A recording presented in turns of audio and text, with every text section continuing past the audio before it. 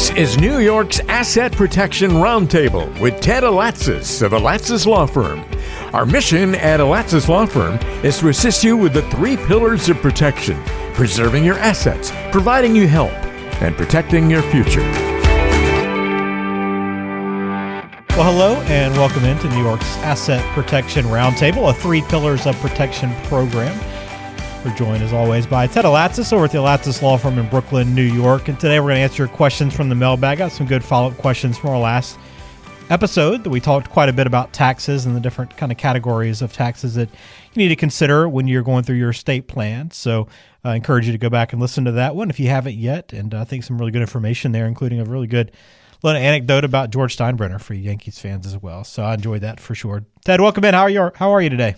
Doing great, Ben. I hope you're doing well. I am indeed. And I look forward to today's conversation. I always like to hear what people are curious about and asking about following up on an episode. But I want to lead off with our legalese of the day. We've been doing this for a few episodes and just kind of highlighting a word that might come up during your process of estate planning with an attorney. And today's one that I think most people are probably familiar with, but always good to add a little clarity, and that's capital gain. Yeah, absolutely. Capital gain is one of those things that people ask about all the time, and essentially, capital gain is the profit you realize when you sell an asset that's essentially an investment. So you realize a profit when you actually make a sale, when you actually do a transaction for money.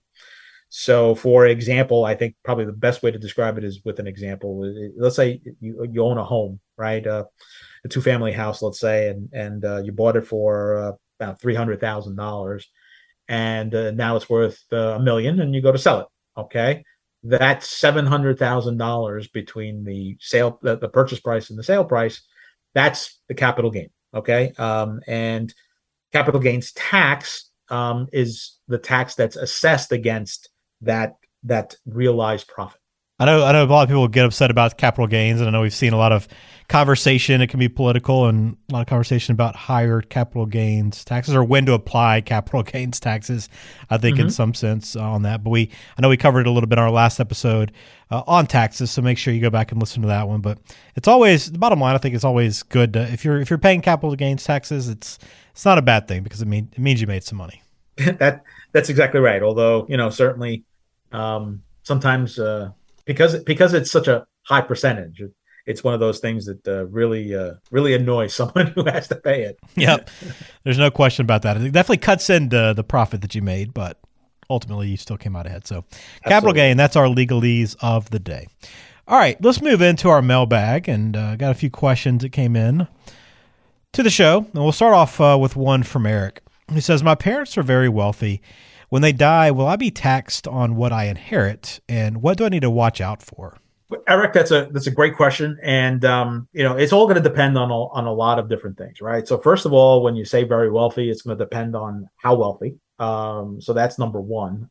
Secondly, it's going to depend on the number and the value of the assets and the type of assets that we're talking about. And then third, we're going to be talking about,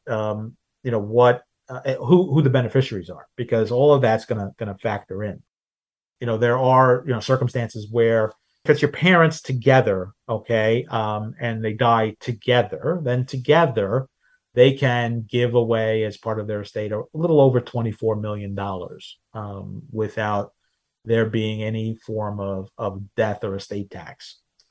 If one parent were to pass away first, and depending on how their estate was structured, and it were to go to the other parent, or a good portion of it would go to the other parent, then whatever portion that would go to their spouse would not be taxable. And so depending on whether the remainder is under that $12 million, then that's going to determine whether estate taxes are due, for example. So there are lots of different questions that need to be answered before a definitive answer can be given to you, Eric. But the circumstances are going to determine a lot of the answers to those questions. If Eric's parents were clients of yours, Ted, do you try to get the children involved at all in the process? And just in terms of having them looped in on kind of what to expect, maybe things they can be doing to get prepared, kind of basically answering a couple of these questions earlier on in the process?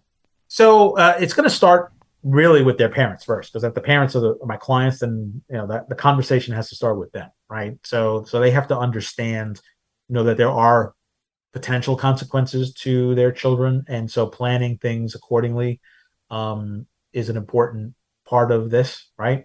So I would certainly recommend, when I counsel the parents, to include the children in these discussions for sure. An honest understanding of what the overall goal of whatever planning that's going to take place is, because there may be circumstances where we may want to skip a generation with some things, just to defer some of those taxes or to avoid some of those taxes. And so, their cooperation, their understanding would be an important part of that. So, I would think of, having them involved in the process is a great idea.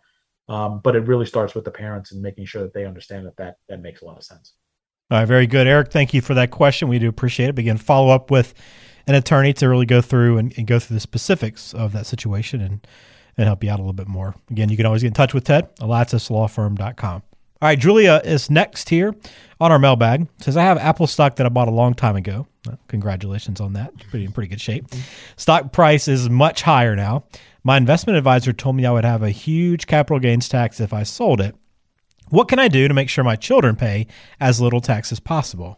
Julia, that's a great question. And as an Apple stockholder myself, I'm very happy to hear that you're an owner of Apple stock. I'm a big fan of Jim Cramer on CNBC, and his mantra is you own Apple stock, you don't trade it. And I wouldn't sell it even if you had a huge gain like you're saying. But that's a whole other conversation. With regards to what to do though for your children, I mean, certainly, one of the great advantages of holding on to an asset like stock or other investment assets, and then making sure it goes to your beneficiaries when you're gone, is that they receive something called a step up in basis. And what that essentially means is that they get the fair market value of the asset upon your death. So they would not be required to pay any capital gains tax on those assets. And so there's a huge benefit to holding on to it, and putting the asset as part of your estate and making sure it goes to your beneficiaries.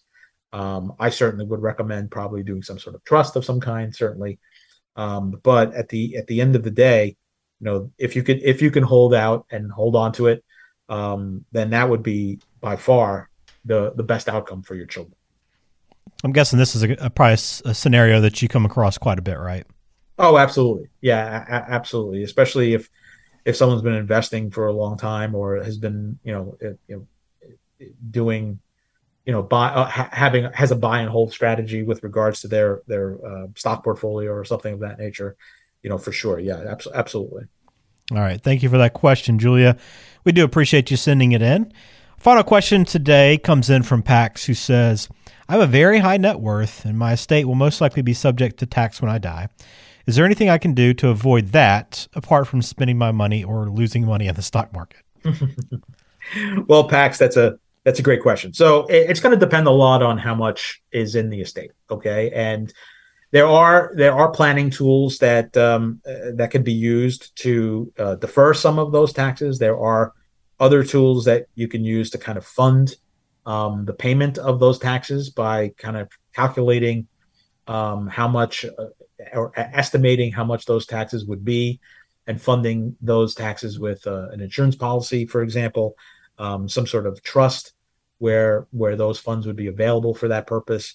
And then there would be other things that we could use as tools to try to avoid some of those taxes. And that would certainly involve using your estate goals, as well as having a real understanding of your ultimate desires with where you want your estate to go. And sometimes you may want to skip a generation, or do some other creative planning to try to avoid some of those taxes. It's also going to depend on your marital status as well, because that's another tool that can be used in terms of planning your estate and avoiding some of those taxes. So, all of those things that I just mentioned are part of any kind of plan that would be implemented in terms of trying to figure out how to avoid some of those taxes. All right, very good. Thank you for that question, Pax, Julia, and Eric today. We do appreciate you, and thanks for being a part of the podcast. If you have questions for us, you can send it in. AlatzisLawFirm.com. That is the website. There's some other great resources there as well. So while you're there, if you're there to schedule a meeting, go ahead and look around a little bit. You'll find some things that can benefit you and help educate you more when it comes to estate planning. But if you have questions, always feel free to call as well. 718-233-2903 is the number for Alatzis Law Firm. All right, Ted, as always, great to talk with you once again. And I know for anyone looking to get around taxes or at least try to save as much of their money as possible, always encourage them to work with an estate planning attorney to do so. Ben, thanks for talking, and we'll talk to you next month. Sounds good. Thanks for listening to New York's Asset Protection Roundtable, a 3 Pillars of Protection program. For Ted Alatzis, I am Ben George. We'll talk to you on the next episode. Take care.